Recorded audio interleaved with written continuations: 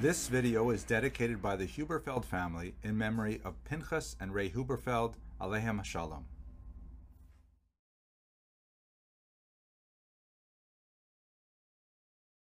Hello and welcome to Jewish History in Daf Yomi. Today's daf has a reference to Rav Sheisha, son of Rav Idi. He's also known as Rav Sheshet Brei de Rav Idi. He was a Babylonian Amora who lived in the 5th generation.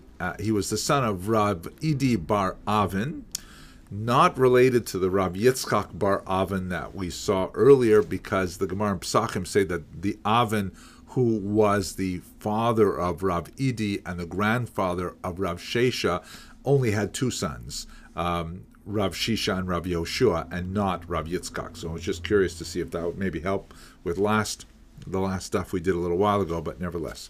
Rav Sheisha was a student of his father and also of Abaye and Rava.